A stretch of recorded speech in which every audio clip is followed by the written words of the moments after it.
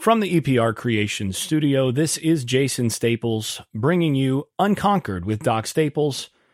This podcast, as always, is brought to you by EPR Creations, by Louis Marquez of Keller Williams Realty in Jacksonville, Florida, by Shenandoah Real Estate in the Research Triangle of North Carolina, by Garage Makeovers, the #1 garage remodeling company in South Florida, and by my newest advertising partner, Justin Galloway of Benchmark Mortgage. As always, information's in the show notes. Let them know you heard about them from the Unconquered podcast with Doc Staples. Good afternoon and welcome, everybody. This would be Unconquered with Doc Staples. I'm your host, Doc Staples. And let's go ahead and get down to business.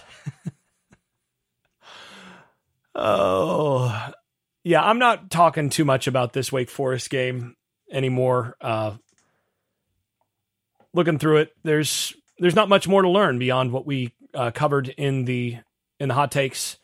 But I am going to do a little bit, just a short mailbag to catch up on some things. I have to admit, I spent more time than I care to admit working towards the video on throwing mechanics today. Hopefully I have that out by Friday or so, some point. But I'll have at least put in some work on this. Gotta love it. Lots of things that take longer than you think, and I'm not used to doing on camera stuff as much as I used to be. So having to get back on that horse. Anyway, hopefully that is worth it for everybody. But in the interim, I'm going to go ahead and field a few questions that have come in and comments. The first one is actually the one I really want to spend a lot of time on because I got this question earlier today, actually, and I saw it and I was like, oh man, yeah, I gotta do some stuff on this in a mailbag. So this question is from Jez, and he says, this is more of an overarching question. What has surprised you about this team 8 games into the season? The good and the bad. All right. Well, yeah, there's been a few things. It's not a ton, but there's definitely been a few things that have surprised me on the season. So let's try to start up top. And I would say the first one is really just the overall play of the offensive line. And some of that is because we really have not seen a healthy Robert Scott at all this year. And I thought we'd see really a rotation with Robert Scott playing at least half the time at tackle, sort of rotating with Bless Harris, and Bless Harris maybe rotating on the other side, or maybe Robert Scott on the right tackle side and Byers at guard. There were a lot of different things that I thought would happen there with the flexibility of having Scott available. And with him out, I think that's impacted things. But all in all, I thought the offensive line as a whole this season I thought they'd be better overall than they have been. But more specifically, I thought they'd be a good bit better as a run blocking unit than they have been. Pass blocking wise, I think they've been pretty close to what I expected. But as a run blocking unit, I think this group has not really hit anywhere close to what I thought they'd be at this point in the season. And they've struggled more against quickness and against quicker players than what I thought they would. That's been a factor. I thought they'd be able to. Essentially, let's back up a little bit. Going down the list, I thought Roddick was going to be a little bit of an upgrade, perhaps over Dylan Gibbons. And I mean, Gibbons was a really good player as a college player, but was athletically limited. And on my initial evaluation of Roddick, I thought he was a little bit quicker than he is. He's been more limited athletically than I thought he would be this season. I think been maybe a little bit of I think he's been a downgrade with respect to Gibbons when Gibbons was healthy. Now, Gibbons played a good bit of last year on one leg, essentially, and Roddick has been an upgrade over one-legged Gibbons, but I thought they'd get just a little bit more consistency out of that left guard spot than they have. And then, of course, Jeremiah Byers at right tackle. I really thought coming into the year he'd be lining up more at guard and that he'd really be a mauler in there with Scott and Harris at the tackles, but Scott has not been around to play tackle. Really, we're 8 weeks in, or 8 games in, I should say. About 10 weeks in. And he's not healthy yet. And I'll just say I've got some skepticism about how healthy he's going to be before the 2024 season. So, I think that's something that has definitely had an impact. But yeah, I think as a whole, the offensive line, particularly the interior of the line, has had more trouble with allowing penetration to quicker players than I thought they would. As a pass blocking unit, they've been maybe a little better than I thought they'd be, at least coming out of camp. But part of that is that I think the defensive line for Florida State gave them trouble in camp because it's a good pass rushing defensive line. But yeah, I think that's one of the first things that I would highlight as something that's a little different than I expected. And that ties into another thing that I think has surprised me this season as a whole. And that is really Florida State's difficulty getting the running game started overall. You look at the season so far and, 257 carries for 1342 through 8 games, averaging 5.22 yards per carry. That's including sack yardage. And that's really, that's not far from what they wound up with last year. End of the year, 5.47 yards per carry. And Benson last year was 6.43 yards per carry on the season. This year, he's 6.40. So, almost identical numbers from Benson now that he's had a few long runs to kind of offset some of the early year stuff. But yeah, I think just overall, I had concerns about the absence of Trayshawn Ward, who, averaged 6.61 yards per carry, 628 yards last year as the sort of 1A back last year. And, I think if anything, there's been more reason. I think they've missed him a little bit more than I expected so far this year. Now, I think there are signs that some of the other guys might just now starting to be at a point where they're ready to more fully fill those shoes. But I do think it's not been a big surprise, but I think it has been a mild surprise to this point that the sort of 1B back has not really fully stepped up to replace Trayshawn Ward in some of those big game situations and as a between the tackles back where he really was a crucial contributor when Benson was not clicking. So that's something that maybe is a moderate surprise. I thought they would miss Ward, and I had some real concern about that, but I thought they'd ultimately be able to resolve that a little faster than they have. I think that is a factor. I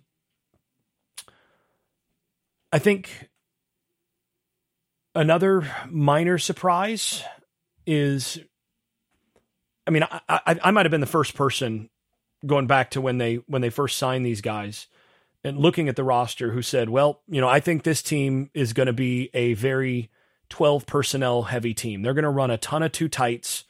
And, when people talked about replacing Micah Pittman and what are they going to do in the slot and all that, I explicitly said, look, I think the guy they're replacing Pittman with is Jaheim Bell. I think he basically is going to be the slot receiver, and they're just going to base in 12 personnel. And look, I was right about that, but I was right by a lot more than I expected to be. So I'm not sure how right I was. I think they've based in 12 personnel more than I expected.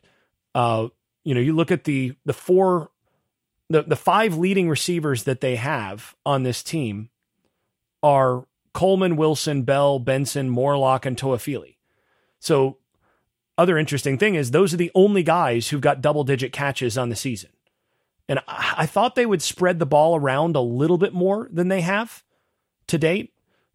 Coleman, 38 receptions, Wilson, 25 in 6 games.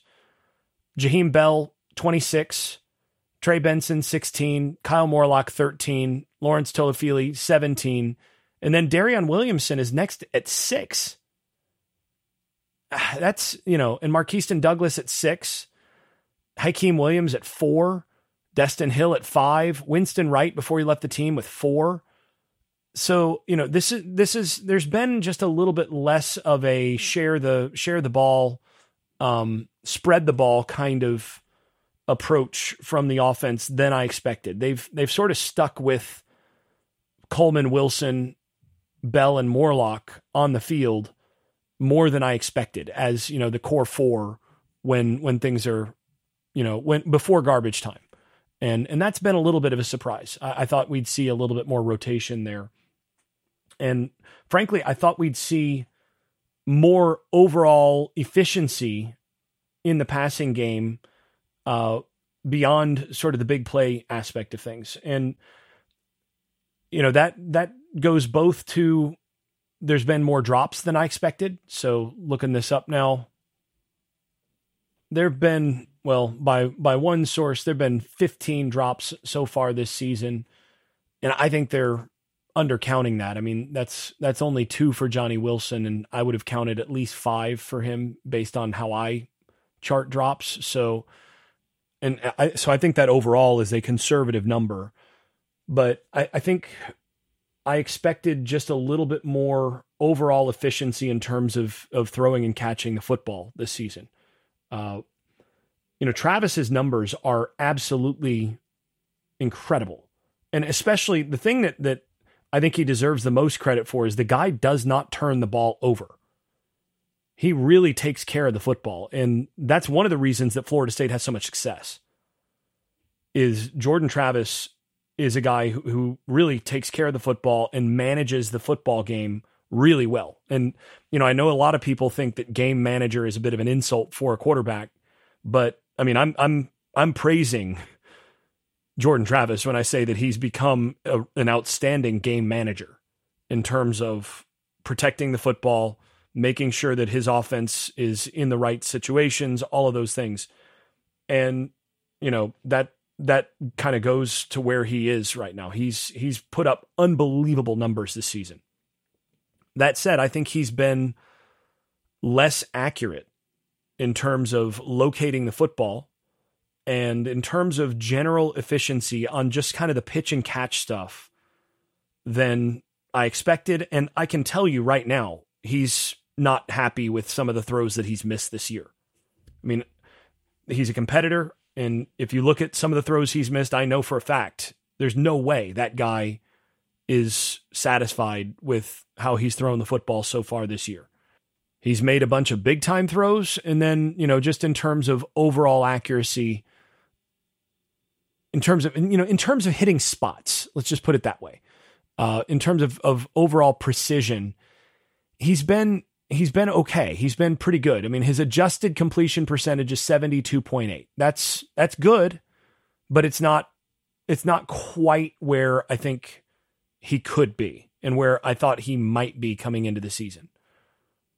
And just for perspective, that figure of 72.8 adjusted completion percentage puts Travis right between Jackson Dart and Kyle McCord, in that range, in that ballpark.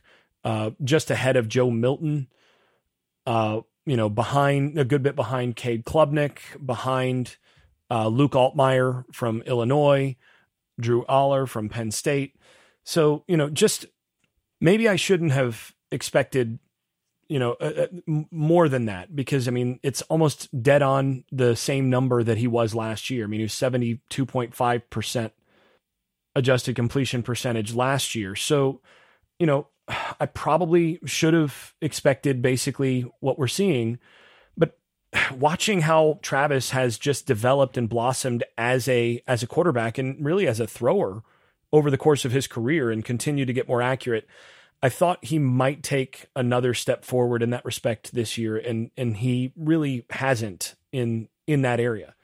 And again, I mean, the reality is he may have just come closer to hitting, a ceiling there, because he is actually still one of the best in the country in these areas. So, it's almost unfair to talk about, but I do think, again, some of the fundamental stuff with his release and throwing motion right now is the sort of thing that if that did get fixed, he actually would have a much better shot once he gets to the next level, because he's already close as a thrower. And if he just gets that last bit and really gets to where he's getting extension down the target line with more consistency, then the big time throws that he does make, when he does get that kind of extension and all of that, will become a little bit more of the routine throw as well. So yeah, I do think that's something else that I would call a little surprising, because and maybe it's unreasonable because he's improved so much every year that I kind of expected that one more step forward. And I think he's basically, in a lot of those respects, a very similar player to what he was last year, which is a really, really good player, by the way. I mean, he's putting up almost Heisman caliber numbers, despite not playing the number of snaps that some of the other Heisman caliber players are playing, because Florida State's been blowing teams out. So yeah, I mean, that's another minor thing. Related to that though, so related to those first two things, or first three things that I've talked about, I think Florida State has been worse overall on first down on offense than I expected them to be this season. They've been in long yardage, in second and long, third and long, a lot more than I thought they'd be this season so far. It hasn't mattered that much, which, that goes to show a lot, but they've managed to survive anyway, which says a lot about what they have offensively and about the gear that they can tap into that most teams don't, and about Jordan Travis as a quality quarterback. I mean, I've long said that third and long is really what differentiates your top level quarterbacks from everybody else. And, when you have one, third and long is not a terrifying prospect, but it's one of those things where when you have Jameis Winston or a Drake May or even a Jordan Travis, 3rd and 9, you feel like, you got even odds of getting the first down, and you're not really just sitting there with gritted teeth and white knuckles going, please don't turn it over. Please don't turn it over. But, Florida State fans know full well what it can look like when you don't have one of those quarterbacks back there. And 3rd and 9 just basically means you're either going to punt or, it's going to be something bad is about to happen. And Florida State's just not there. I mean, part of it is having elite wide receivers. I mean, Keon and Johnny make life a lot easier for any quarterback.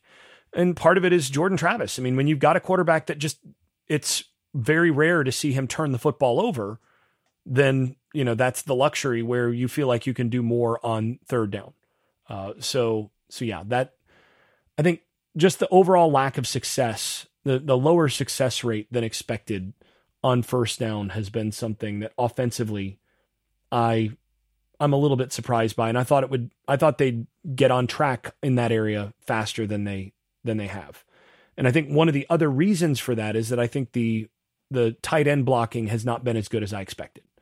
So it's another surprise. And so far we're 18 minutes in and I haven't gotten to any of the positives, but that's been a little bit of a surprise. Just in terms of what I expected coming into the year. I thought they'd be better on first down. Thought the tight ends would block better. I thought the overall running game would be stronger. I thought the run blocking of the offensive line would be more consistent and would allow less penetration, and a whole host of other things. So, and I thought that they would play a little more 11 and other types of personnel rather than just being in 12 as often as they have been. But all in all, those are kind of the negatives that have surprised me so far this year. I suppose one other one is I think the defense has been a little bit worse against the run than I thought they'd be. I think Lovett has stood out as a, wreck shop guy less this year than he did when he played last year. Like against LSU, for example, and the year prior. But that's really nitpicking because they've rotated so many guys on defense. And Lovett, for example, is averaging 25 plays a game. I mean, he's not in there that often. I mean, you think about that, and he's played more against a couple of the higher level teams. I mean, he played more against Clemson. Let's look at the overall snaps here on the season. So, he played 20 against LSU, which, was when he was still working back a little bit, 12 against Southern Miss, 39 against Boston College, 41 against Clemson, and then no more than 26 the rest of the way. I mean, he played 20 last week against Wake, 19 against Syracuse. So, some of that right now defensively is just that they've been rotating so many guys, and the approach has been really just to let things just kind of go their course and crockpot teams a little bit, as the offense ultimately is gonna score enough points, and the defense just needs to make sure they don't do anything stupid. That they've had some real success there. So yeah, that's one thing that surprised me though, is the defense I thought would be just a little bit more dominant on the interior overall, and just a little bit better against the run than they have been. But boy, have they been good against the pass. So now we're going to move into some of the positive surprises, the good surprises so far this season. And maybe the first one is, and it's becoming more and more clear, that the Florida State pass defense is not just good, it's elite, or at least has been elite so far this year. And I don't think I'm afraid I think we should legitimately start to consider that this is an elite pass defense. And that doesn't mean it can't, that they don't face another elite pass offense that, they won't have trouble. But look, they played the number one offense in the country already. And that's not the number one offense in the country is not USC. It's not Oregon. It's not Michigan. It's not Washington. It's LSU, scoring 47.4 points a game. Next best is USC at 45.9, and they haven't played really teams with all that much of a pulse defensively. But LSU has. And when Florida State played LSU, and by the way, LSU in terms of pass offense is third highest per game output in terms of yardage, and is the highest passer rating in the country of any team that actually throws the football. Air Force actually has the highest passer rating, but the most efficient passing attack in the country this season has been LSU. Ahead of Washington, ahead of Oregon, ahead of Michigan, ahead of Oklahoma, USC, all of those teams. LSU, in terms of overall efficiency on the passing side of the offense and overall offense, is number one, and by a good bit. And Florida State shut LSU down in that second half in particular, but they held LSU to 17 points, their starters, in non-garbage time. I mean, you look at the leading receiver in the country right now is Malik Neighbors from LSU. He's putting up just absolutely silly numbers. 122.6 yards a game, 9 touchdowns. And then you look at his actual numbers against Florida State, 6 catches for 67 yards, no touchdowns. They held him down. I mean, Brian Thomas Jr. is 15th in the country in passing and receiving yards per game, and he's got 11 touchdowns. Thomas, against Florida State, had 7 catches and 142 yards, but the bulk of that was on one play in garbage time against the Threes. They shut him down too. I thought this Florida State defense would take a step forward this season, but I did not expect them to be really this good through 8 games in terms of pass defense. Especially with Hakeem Dent having gone out and some of the struggles that Kevin Knowles has had in that field safety position, particularly in run support. They've not been healthy at some of those key spots all season. And they've still been among the nation's best in pass defense. It's the only team in the country that didn't give up a passing touchdown in the month of October. And it's not just because they've played teams that can't throw the football. Now, that's been a factor. I mean, none of the 4 teams that they played in October really good throwing the football. I mean, Virginia Tech, Syracuse, Duke, and Wake Forest. Syracuse can't throw at all. Virginia Tech, limited. Wake Forest, even more limited. And then Duke, you had Leonard on one leg, and then backup that can't throw or couldn't throw, and no playmakers. So definitely a factor. But when this back end has been healthy, when they've had everybody together, so when Akeem Dent has been ready to roll, they've been really, really good against the pass. Now, Clemson got them a little bit more than I thought they would. And, Clemson, I think, had a good plan there, and Florida State was slow to adjust on some things. But still, really no big plays in that game. You look down the list, and they've been really, really solid on the back end. And at this point, they put up elite numbers. You might say, okay, well, if they play another elite passing attack, then maybe they'll get got. But like I said, you can't forget that they already played the nation's best and handled it. So that's surprising to me, is how good they've been on the back end defensively. That's been a core part of the success. And that's not just, by the way, the 5 defensive backs or 6, once they get AZ out there in a dime roll, but also the linebackers have been really good. And the pass rush has been good. Patrick Payton, I think, has taken a step forward, taken what I kind of expected forward. Braden Fisk is better than I thought he'd be.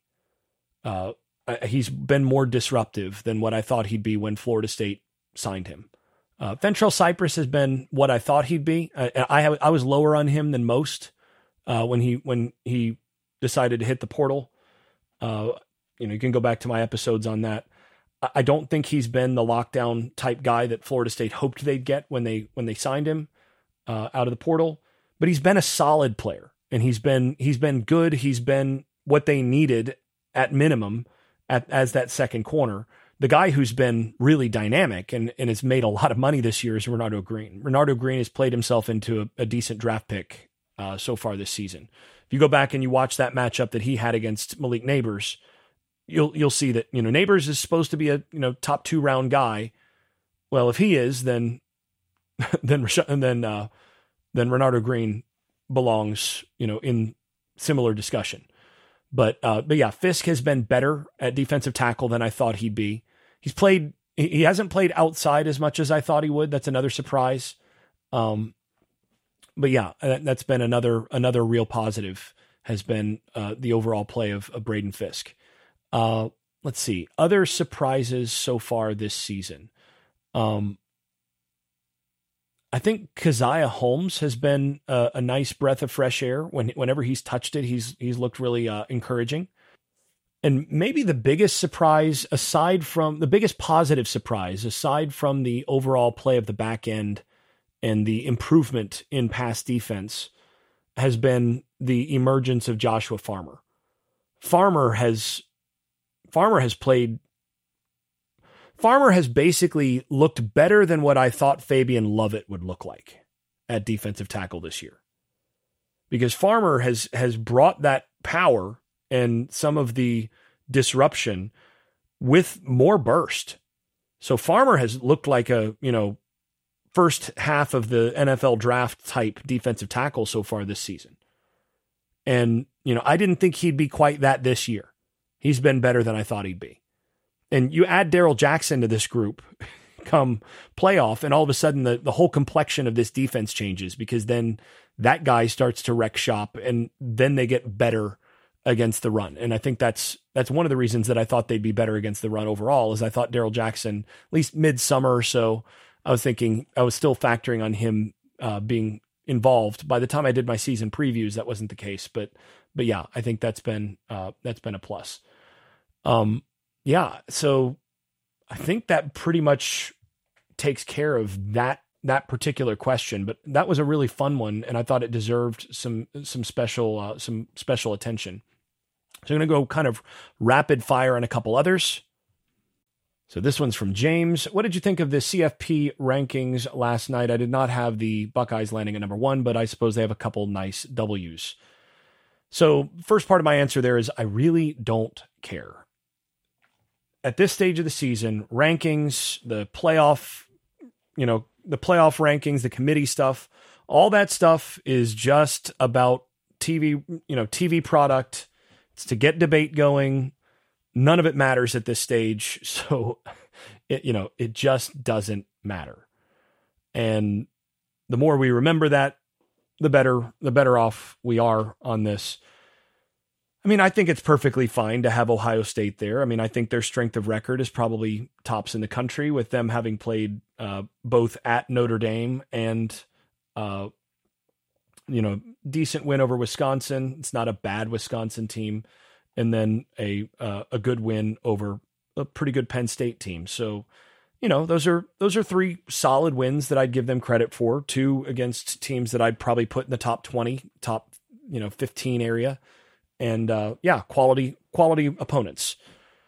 I mean, I don't know that they've done a whole lot more than what Florida State has. I mean, Duke basically took Notre Dame down to the wire just as much as Ohio State did, and Florida State blew Duke out. And, despite the fact that you have a lot of people out there that say, well, if Riley Leonard had played, then Florida State wouldn't have scored 21 points in the fourth quarter. I don't know how that works since Riley Leonard doesn't play defense, but hey, whatever.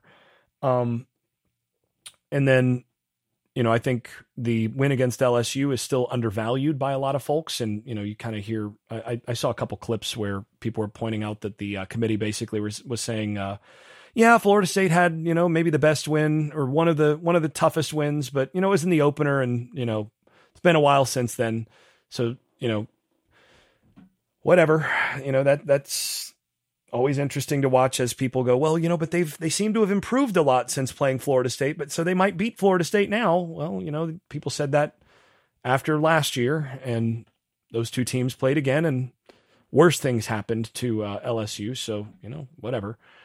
The thing that, if you're going to talk about consistency or whatever, the thing that's weird is putting Ohio State at number 1 on the basis of strength of record and, game control combination stuff, basically the metrics, and then putting Florida State at 4, because if you apply those same standards, Florida State's clearly 2. The next best wins in terms of LSU, it's a pretty good Boston College team, turns out, even though they're not getting credit from anybody, including the committee. That's a good Duke team. Clemson at Clemson is not a picnic for anybody, even though Clemson is on their way to a tougher season.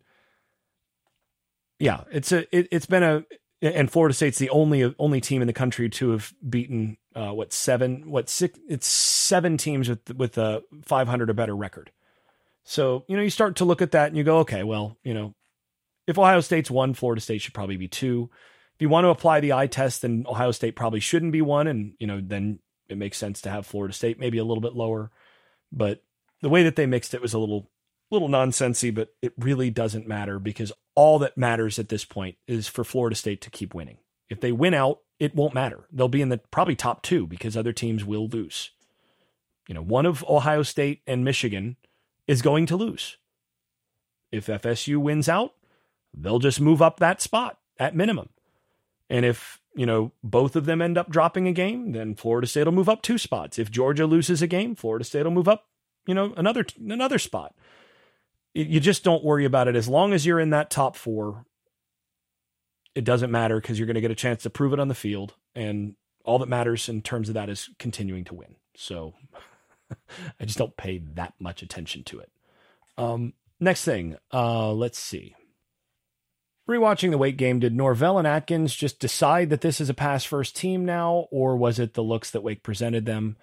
They actually answered that in the pressers this week. They basically said that they knew Wake would they'd sell out to stop the run, try to make Florida State one-dimensional, so they just figured they'd go ahead and start taking that one dimension right away and go ahead and take care of what they knew they'd get up front. So, yeah, pretty simple. They knew what Wake would give them. Wake gave them what they thought, and they took it. So pretty straightforward there. And looking through, I think we've found the bottom of the mailbag for now, so we'll go ahead and wrap there. I'll bring you the preview for the Pittsburgh game on Friday. Just a little bit of a spoiler alert. I am going to pick Florida State to win that game. Pitt has struggled this year. Got to see them up close and personal in terms of evaluating what they had on the field when they played North Carolina earlier this year. Florida State should be able to win this game, but they are going to have to be physical and take care of business because that Pitt team will hit you. But we'll go ahead and do a short preview episode release on Friday. Until then, thanks for listening. If you've been enjoying this podcast, please leave a 5-star rating over at Apple Podcasts and wherever else you listen to podcasts. Post and repost episodes on social media and tell a friend. And if you haven't left a review in a while, do it again. It really does help the visibility of the podcast.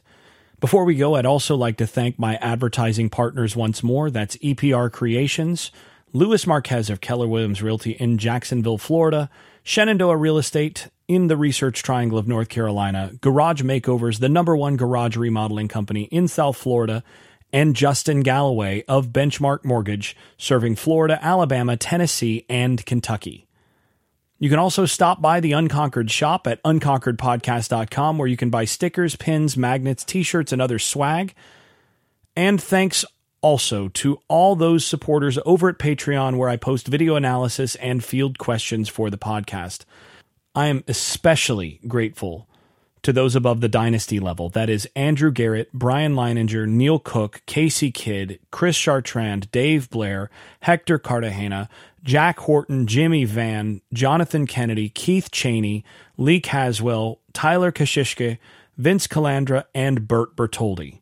You all are far more generous than I deserve. I'm really grateful. Thanks to you all. This has been Unconquered with Doc Staples. I'm your host, Jason Staples. Thanks for listening, and thanks for your support. I made this.